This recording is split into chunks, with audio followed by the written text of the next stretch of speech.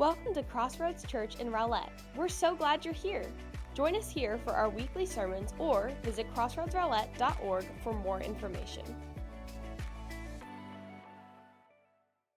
Good morning, church. It is good to see you guys. We are continuing in our Top 10 series.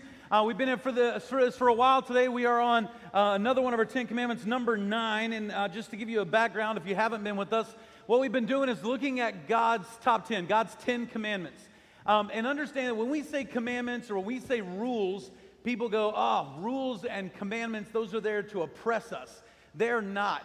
If we follow rules and commandments the right way, they actually lead us down the right path.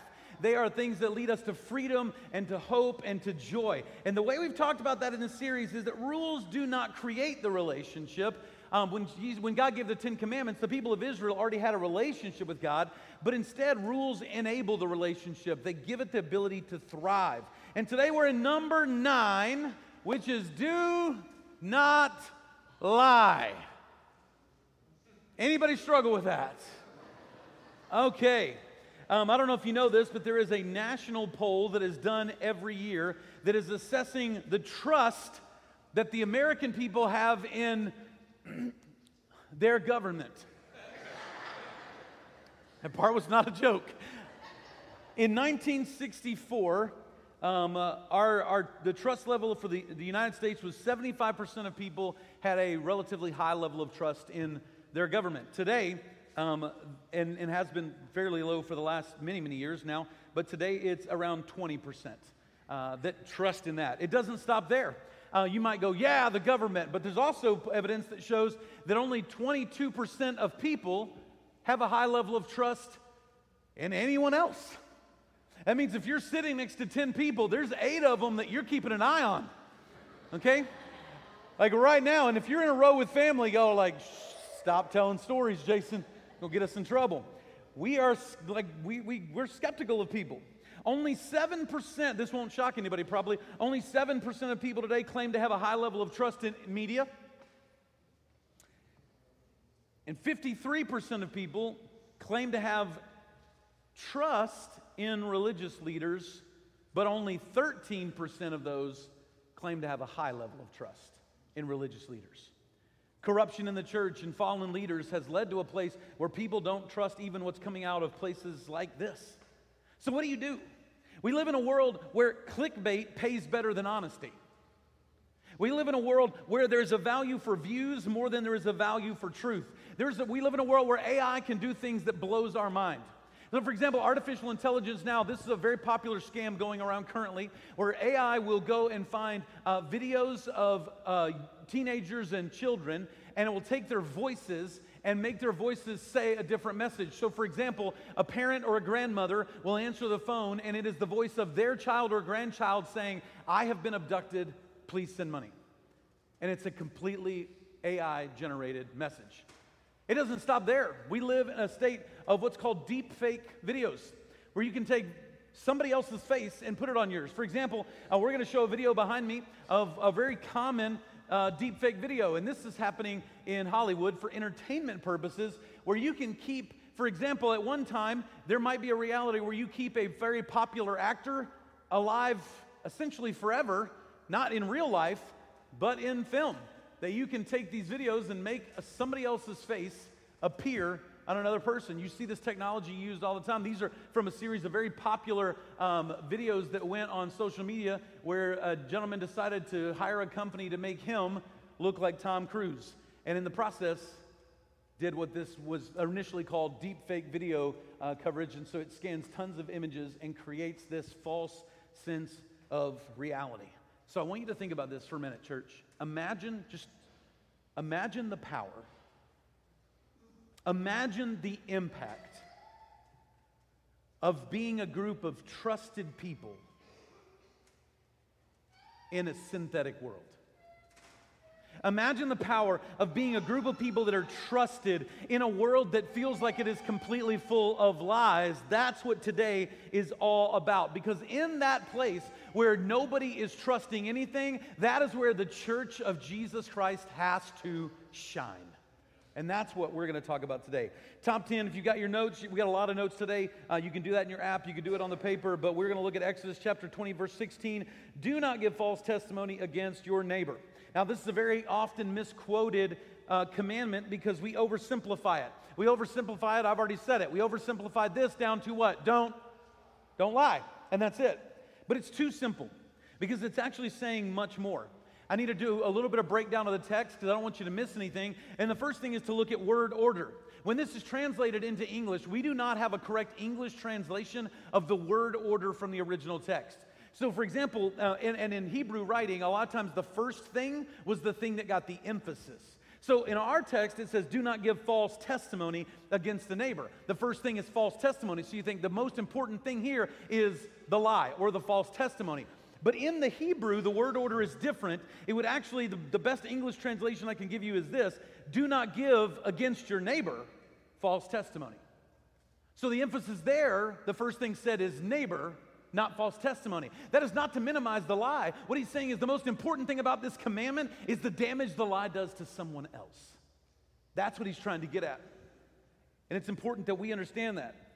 It also will use a word that says do not bear false witness. In other words, what he's saying is this has weight to it. Anybody ever got caught in a lie and it added any weight to your life? Yup. We've all been there, and that's what he's talking about. Lying weighs people down. And so he's saying, do not weigh down your neighbor with lies. Then we ask another question. Well, who's my neighbor? Jesus had to address this question because we want to go, my neighbor is the person that lives right and left of me, or my neighbor are the people that live close to me. But if you're in contact with a person, guess who that is? Neighbor. Any person you come in contact with. In the parable of Good Samaritan, Jesus will go so far as to say, even an enemy that you do not like is your neighbor. And so we're not supposed to lie or bear false witness to any of them. Now, false witness or false testimony is the other phrase I want us to look at in the text, because in the first century it was an oral culture. They didn't write, they didn't read. So when they spoke, their words had to hold weight. So when they spoke, it was a binding oral agreement. So like, for example, when they got married and they said, I will be with you forever, they was locked in. Like that was the intent. That's why God said don't enter into it lightly, because if you go into it, you're supposed to stay bound. That's the whole point. And so it's hard for us to understand what it's like to be in an oral culture where if you said, I will do this, that you actually followed through. Because we live in a world where if you want to buy a cell phone, you've got to read 35 pages of a contract. And do you know why? Because the company thinks you're going to try to rip them off, and you're fairly confident the company is trying to rip you off. Nobody trusts anybody. Now you might say, well, like this sounds really almost like legal, and it actually does. False witness or false testimony, literally translated, means to repeat. And this was used in their form of court all the time. In other words, you were supposed to repeat exactly what you heard, not your interpretation of, but exactly what you heard or exactly what you saw. And the way this would play out was there was a crime or a dispute in the first century, and the disputing parties would go into the wilderness with an elder who would play the role of the judge, and upon the testimony of just the witnesses who would repeat the truth of what they heard or what they saw, there would be a verdict rendered in this court case. And so some people would go, well, I'm going to go say bad things because I don't like that person. And God steps in here and goes, no. Do not bear false witness against anyone. It could lead to their destruction. It could lead to their imprisonment. It could lead to so many things in their punishment. Do not weigh down those people with lies. Doesn't matter what they've done to you, don't weigh them down with lies. Doesn't matter if they have different views than you, don't lay them down with lies. Doesn't matter if they voted different than you, do not weigh them down with lies. So what does it look like, and why do we weigh others down with lies? Real quick, anybody lie this week? Don't raise your hand. Some of y'all are about to get yourself in trouble by confession, okay? We all do. Matter of fact, studies show that you are more likely to lie in a post or a text. Shock anybody? Nobody? Okay. So how many lies do you say, post or text, every week? Well, according to most research, every person says 4 to 6 lies a day. Some of y'all are like, I'm doing better than I thought I was. Now, here's the part that scares me is you might be guilty of 4 to 6 lies a day, but every one of us receives, hears, or is on the receiving end of 10 to 200 lies a day. Can I tell you what some of the most common lies are? This list cracked me up. Most common lies said on a daily basis: that was a great meal.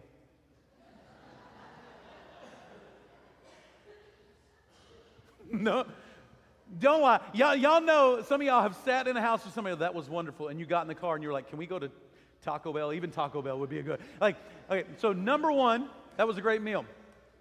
The number two most common lie that is shared: I have a headache.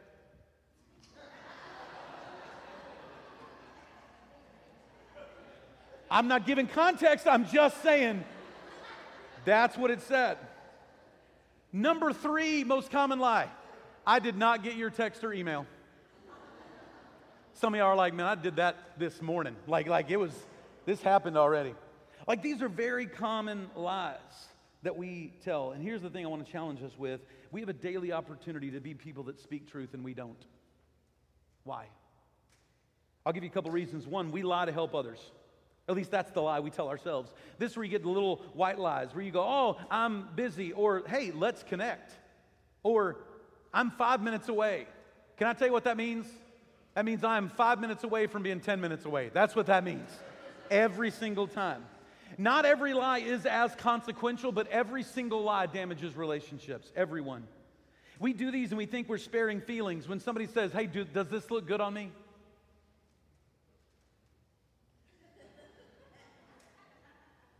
Or maybe you go, oh, babe, you built that deck all by yourself? That is impressive. I mean, amazing. What a beautiful job that you did. Hey, kids, do not get on the deck. Like, we're trying to spare people's feelings. How many of you would love this if the phone that you had, if they could download a lie detector app? When somebody says something, you're like, hey, before you answer, can you place your thumb right here on the app, please? Some of you are like, do not speak that evil into our life, Jason Collins.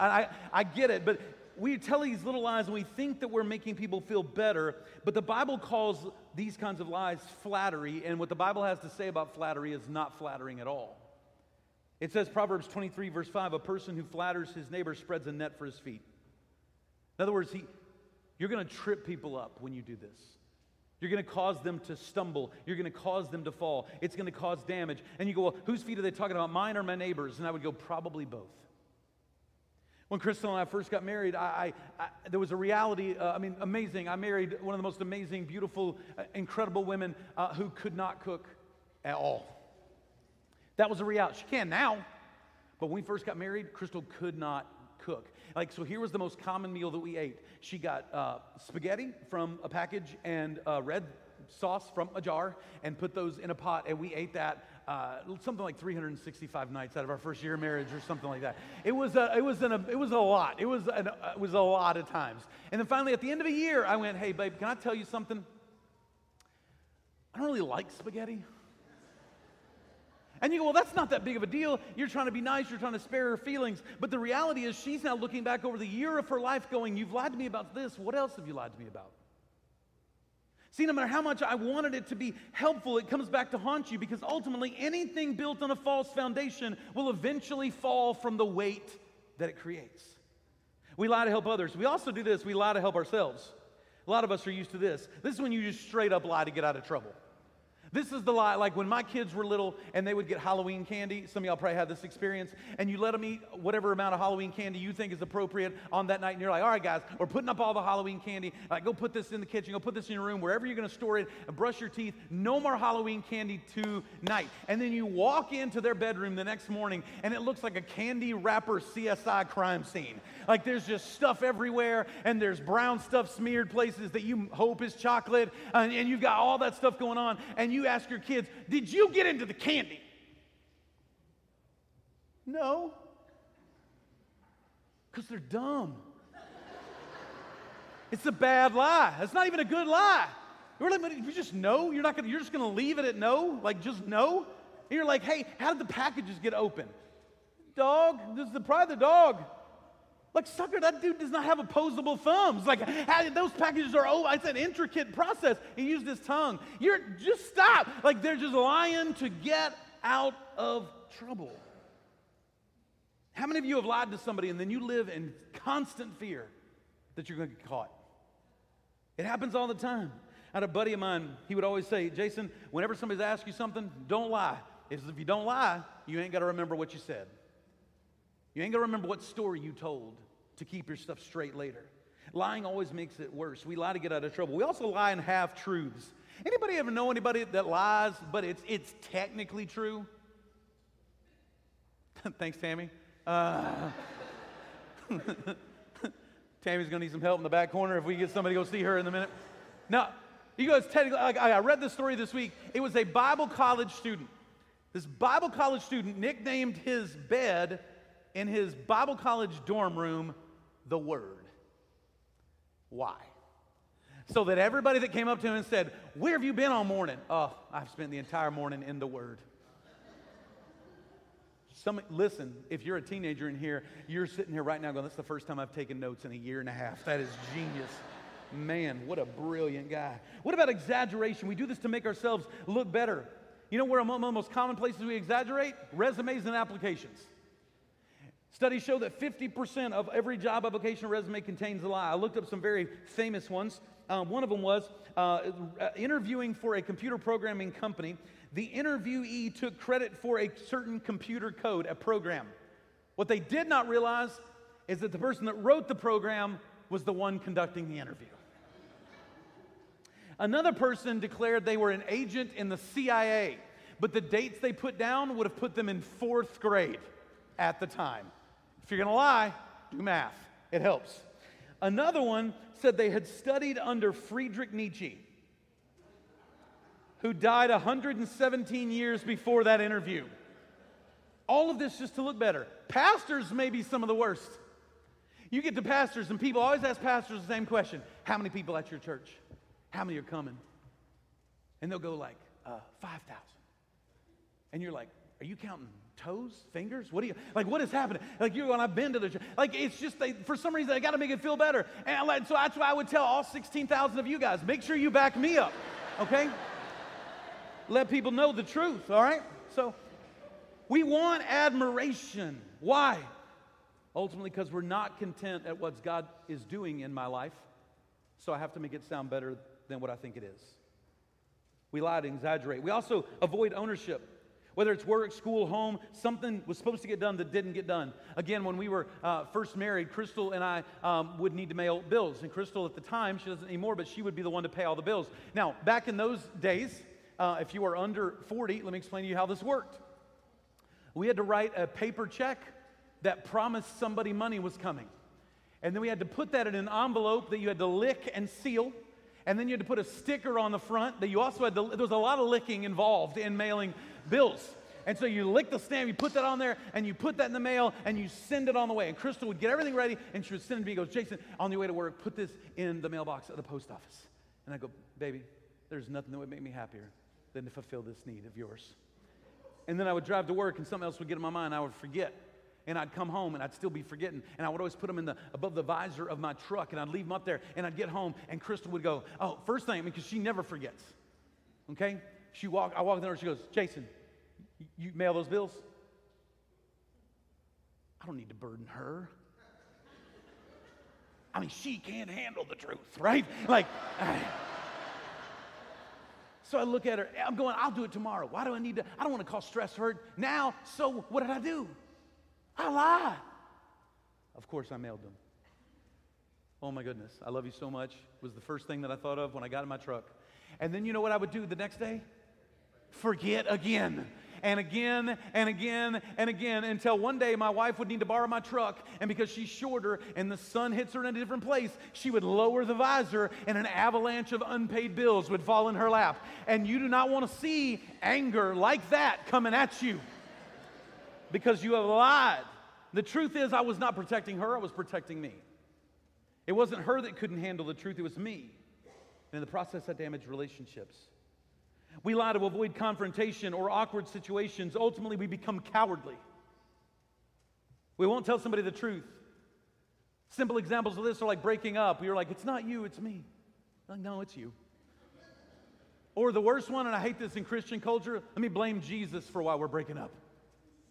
I can't stand on my own 2 feet, so I'm going to be a coward. I'm going to use him as my reason. We don't want to do that. We don't want to be too cowardly to speak the truth. Excuse me. Our silence can imply agreement. And when somebody is making bad choices that we know are going to lead them to a bad direction or to their destruction, and we say nothing, we should be held accountable for that. Proverbs 12:19 says, truthful lips endure forever, but a lying tongue only for a moment. See, eventually it falls. Eventually everything collapses. But God's going, that's not a weight that you have to carry. That's not a weight somebody else has to carry. Because He wants us to understand that often what happens is we go from telling lies to becoming the lies we tell. And He wants to protect us from that. Lying is always a symptom of a deeper issue. We lie to help others. We lie to help ourselves. But also, third, we lie to hurt other people. If there were 2 questions that I could suggest every one of us say every single time we talk, 2 questions to think in your head before every word came out of your mouth. Is it true? Is it kind? Would anybody's world be any different if everybody you knew before they spoke asked themselves, is it true and is it kind? I want you to see what the combination of these things do, because we could be living in a whole lot better life than we are. See, if it is untrue but kind, it's flattery. That's the stuff we talked about earlier. That's when you're setting a net for somebody. You are causing them to be tripped up. We add weight to their life. We don't want to be guilty of flattery. What about this? What if it's true and unkind? Well, then it's gossip. Some people are going to go, well, Jason, I thought gossip was based on something being false. It certainly can be, but actually the Bible describes gossip differently. It says in Proverbs 20:19, a gossip betrays a confidence. So the root of gossip isn't untruth. The root of gossip is that there was a truth you weren't supposed to share. It's not your story to tell. Or there's a gap in information, a gap in understanding. Can I tell you, we need to be leery of certain things that people say. Most of the time, anything that comes after the phrase, hey, did you hear? It's probably not going to build anybody up.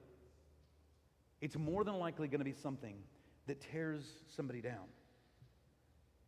Gossip takes their fault, their mistake, and it makes it bigger than it is. Gossip takes their mistake and it makes it the identity of the person, that it's the only thing you see when you look at them. You ever met that teenager who made that mistake that one time and now that's the only lens through which anybody sees them?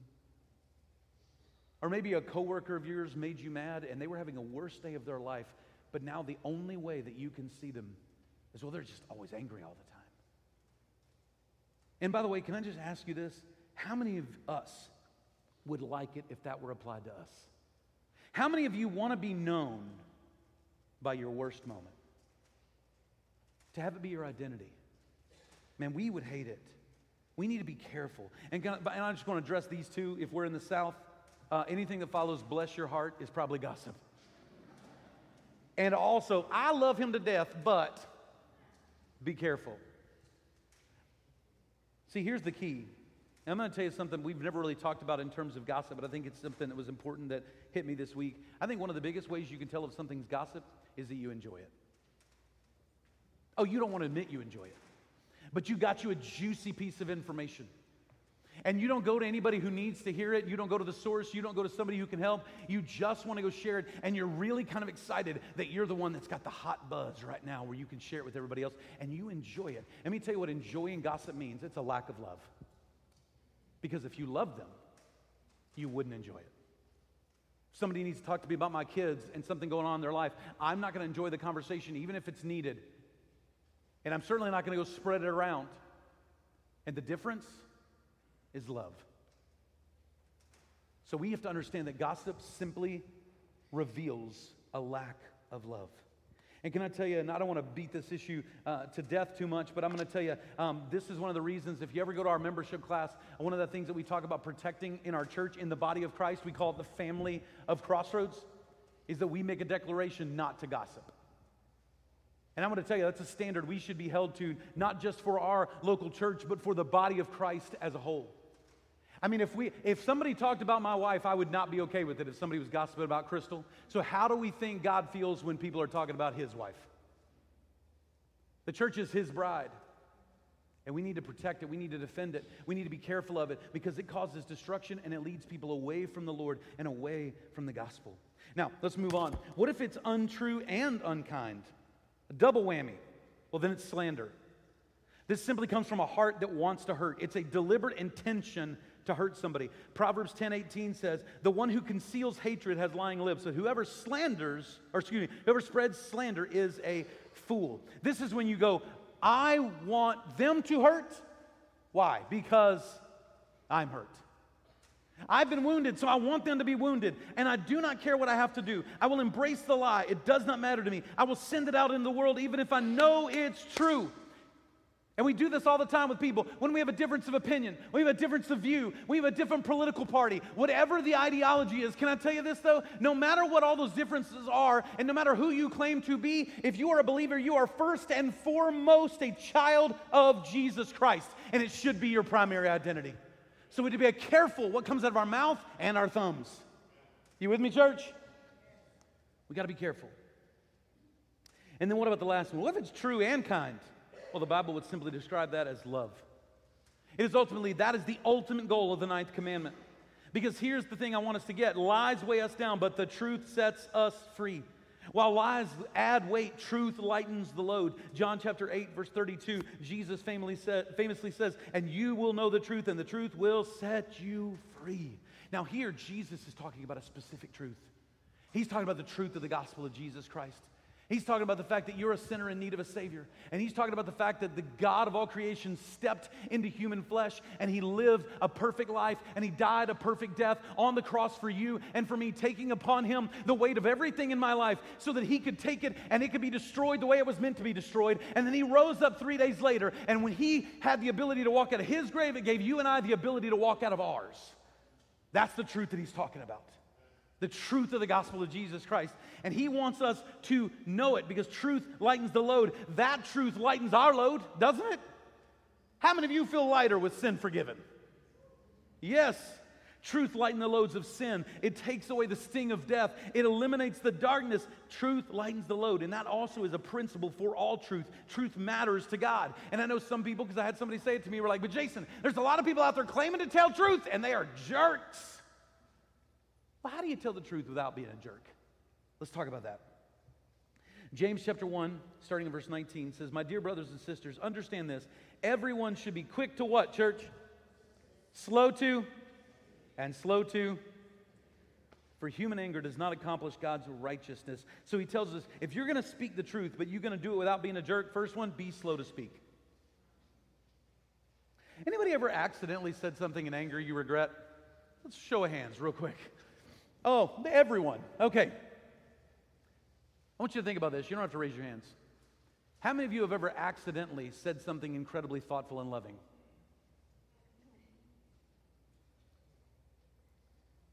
We think about that stuff. We dwell on it. When we have a desire to speak in love, we put some thought to it. When we speak too fast, it is often in anger and wrong. We need to slow up and be careful. Matthew 12:36, Jesus says, "I will tell you on the day of judgment, people will give an account for every careless word they speak." How many of you are looking forward to a really awkward conversation with God? Anybody ever been guilty of word vomit? Stuff that just comes out of you too fast? I don't know about you, but I want to be real cautious with those things because I want to come face to face with my God, and I want to know that the words that came out of my mouth were words that were loving and truthful. You know, the Bible says a whole lot more about holding our tongue than it does speaking our mind. Be slow to speak. Also check your facts. Is it true? Is it exaggeration? Is it out of context? If you're going, "Well, Jason, I'm not sure if it's true," then see rule number 1. Be slow to speak. Check your motives. Why do you want to say it? Do you have a desire to say something because somebody needs to hear the truth? Or do you desire to say it because you want somebody to know the truth of how bad that person is and how much you dislike them? Which one is it? We always have to check our motives. See, culture will say things like, "The eyes are the window to the soul." Jesus will say, "Your words are." Your words reveal your heart. Are they bad? Are they kind? Are they unkind? If you're not sure if your motivation is right, see rule number 1. Be slow to speak. Check your source of truth. Jesus declares in John 8, the truth will set you free. But that is not the truth as I see it. That is not the truth as Jason sees it. That is the truth as God declares it. That is the truth. When he says the truth, he means this truth. Can I get an amen, church? This is the truth that he's referring to. He's saying, I want you to utilize that truth. That's the truth that does something amazing. That's the truth that frees from sin and frees from shame. That's the truth that will shape someone's identity. He goes on in John chapter 8, verse 44 to give a warning. He says, you are of your father the devil, and you want to carry out your father's desires. He was a murderer from the beginning and does not stand in the truth because there is no truth in him. And when he tells a lie, he speaks his own nature because he is a liar and the father of lies. He's saying Satan is a liar. His goal is to distract us from the truth of God, to have us hold on to false hopes that will lead us to destruction, to get us to embrace the things that will enslave us. He knows that if he can get our hearts, he can affect our mind. And if he can get our mind, he will affect our behaviors. And that's his goal. It'll lead us to destruction. It'll lead us off mission. Lies kill, but truth is life-giving. And that leads to the last point I want to make sure that we hear is that when we speak truth, speak it in a way that it can be heard and the weight comes off forever. Speak it in a way that can be heard. In other words, sometimes you're misunderstood. Real quick, anybody ever misunderstood in a text message? There we go. A lot of testimonies. There we go. I found a text message that was a very confusing text message on one person's end. I just thought it was hilarious. It goes like this. I'm here for you. Thanks. I'm going through a tough time, so it means a lot. I'm sorry. I lost all my contacts. Who is this? It is your Uber driver. I'm here to pick you up. There's some confusion going on in that text message. How many of you have ever texted somebody you love, maybe your spouse, kids, and you got a one word back, and from a written one word, okay, fine, good, you immediately went, well, something's wrong. I'm in trouble. I know it. I know. You read the tone of one word. In some cases, one. Like if Crystal texts me, okay, I'm like, we're all good. If I get K,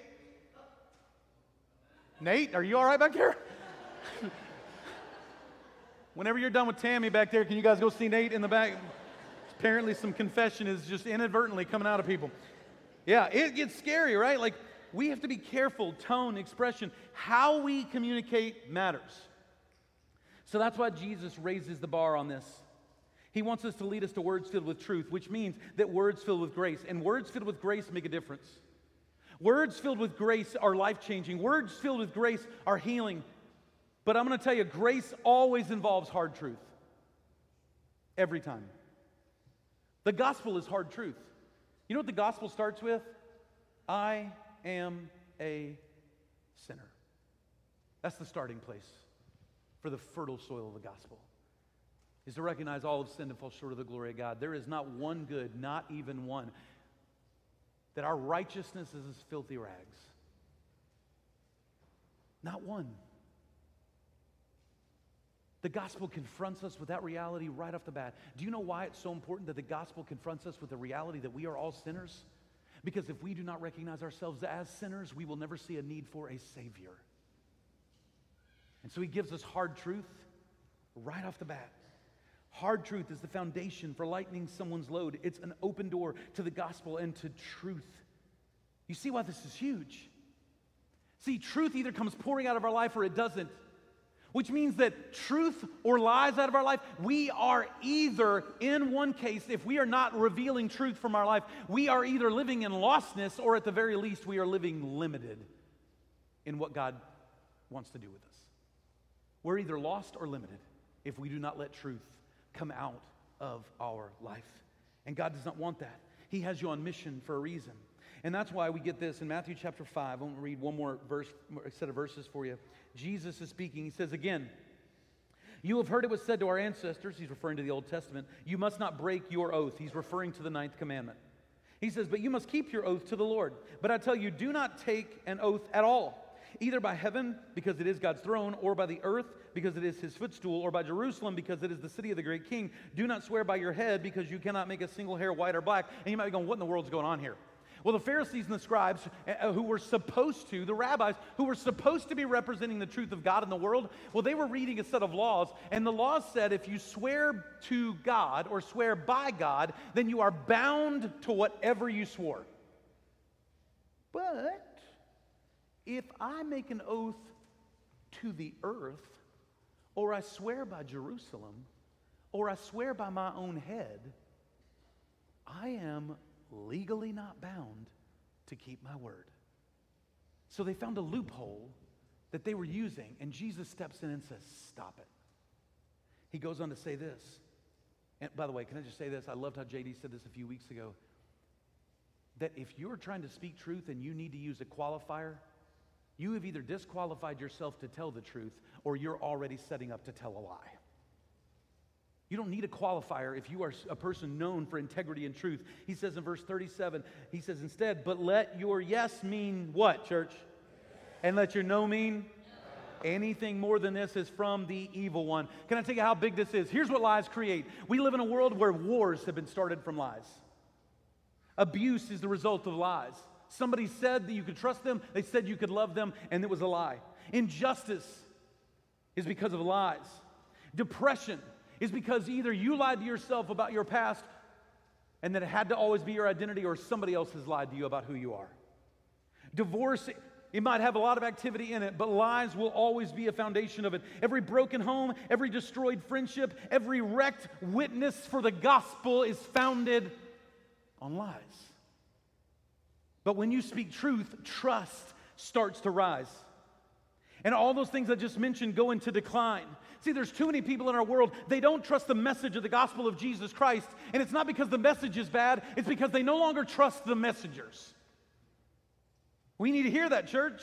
That should challenge us. We're supposed to be people of truth. Every single day, every day of my life, every day of your life, you are watched by angels. Every day of your life, you are broadcast to God. Every day of your life, you are streamed, your life, every moment of it is streamed to a cloud of witnesses. Every moment, the world is watching. And some of you are going, I don't want you to have said that, Jason.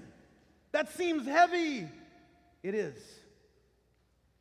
And the reason it's so important for us to hear that is because we can't be people who lie at work and lie at school and lie at home and expect one single person to listen to us when we call it truth, when we tell them about the gospel of Jesus Christ.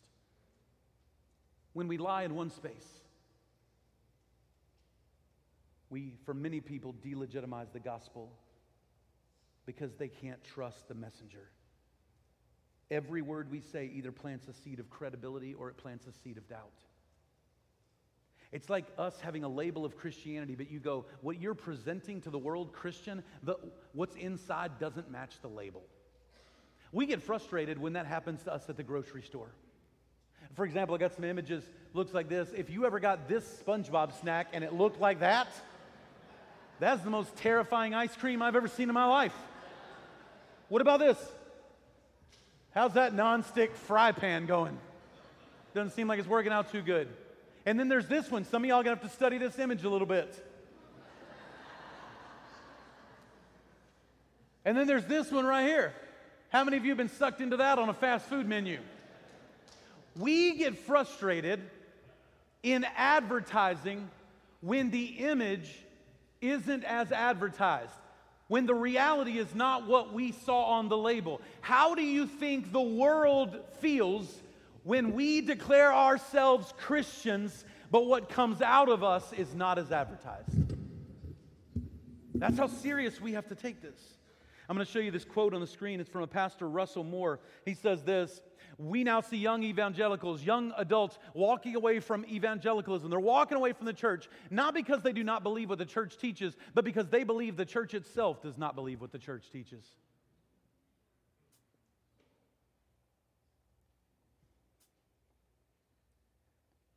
We have to be people of truth. There's a golfer. His name's Tommy Cool. He qualified for the U.S. Open not long ago. In the U.S. Open qualifier, he shot a 62. It was a course record. He played the round of his life. But the next morning when he woke up, he was convicted. He was convicted because they had aerated the greens, poked holes in the greens to help the grass and everything grow the way it's supposed to. And as he was golfing on his round, he would fix the divots from the aeration. No one noticed. Had no effect on the game that he played. But according to the book of rules, it's illegal. So the next day, when he woke up, he went to the judges and he said, I can't live with myself if I don't tell the truth. While I was golfing yesterday, I ended in first place. I realized that. I was fixing the divots from the aeration. Didn't even realize I was doing it. And they disqualified him. And you go, well, that's a dumb rule. I agree, but that's not the point of the story. See, I want you to think about this. Here's the thing. I bet the next time he says something, people believe him. Because he's walked in integrity. I bet the next time he speaks, whether it is something small or something big, because he has told the truth in something small, they will believe him when the big things come up. We live in a world where everyone thinks that everyone lies, where no one trusts. So I want you again, I asked this question at the beginning, imagine the impact of a group of people that you could trust. And what Jesus says is that's supposed to be my people. That's my church. Those are my people that are not going to look like the rest of the world. They will be set apart. That is the word holy. They will be set apart as a different group of people. That when everybody else is lying, we will still speak the truth. Even when the truth is hard to say. Even when people might come after us because we told that truth. It doesn't matter. Even when it's uncomfortable. And that group of people, if they do it well, if they live it like that, they do not need to swear on anything because every word that comes out of their mouth will be true. Let me ask you this. How many of you are in this room because someone was willing to speak truth to you? How many of you right now live free from sin and shame because someone was willing to share truth with you? Don't we want to do that for everyone else? See, the greatest thing about this story in the gospel is that Jesus died for our lying, sinful hearts. And can I tell you something? When he died for you, he knew what he was getting. Absolutely. Dad, when he died for you, he knew exactly what he was getting. Jason, he knew. Tammy, I'll come back to you again since we've already dealt with you in the service a couple times. When he died for you, he was not under the impression that you were going to be perfect. He knew you were broken. He knew you were sinful. He knew you were a wreck. When he died for you, he was not surprised at your level of lostness or brokenness or darkness. He knew exactly what he was getting when he paid the price for you. And the Christ that we follow lived completely and truthfully in his entire life, and he died on the cross shamed like a liar. He was the ultimate promise keeper, and we murdered him like the ultimate promise breaker. And in the process, he did what's called the great exchange. He took the weight of our brokenness, our sin, all those things I just said about us. He took them upon himself at the cross. He took them to the only place that they could go and be destroyed, and he walked out of a grave so that we could be set free. And every bit of that gospel and every bit of that truth for every person that needs to hear it is completely hinged on truth. Do you see how big this is? Do not lie.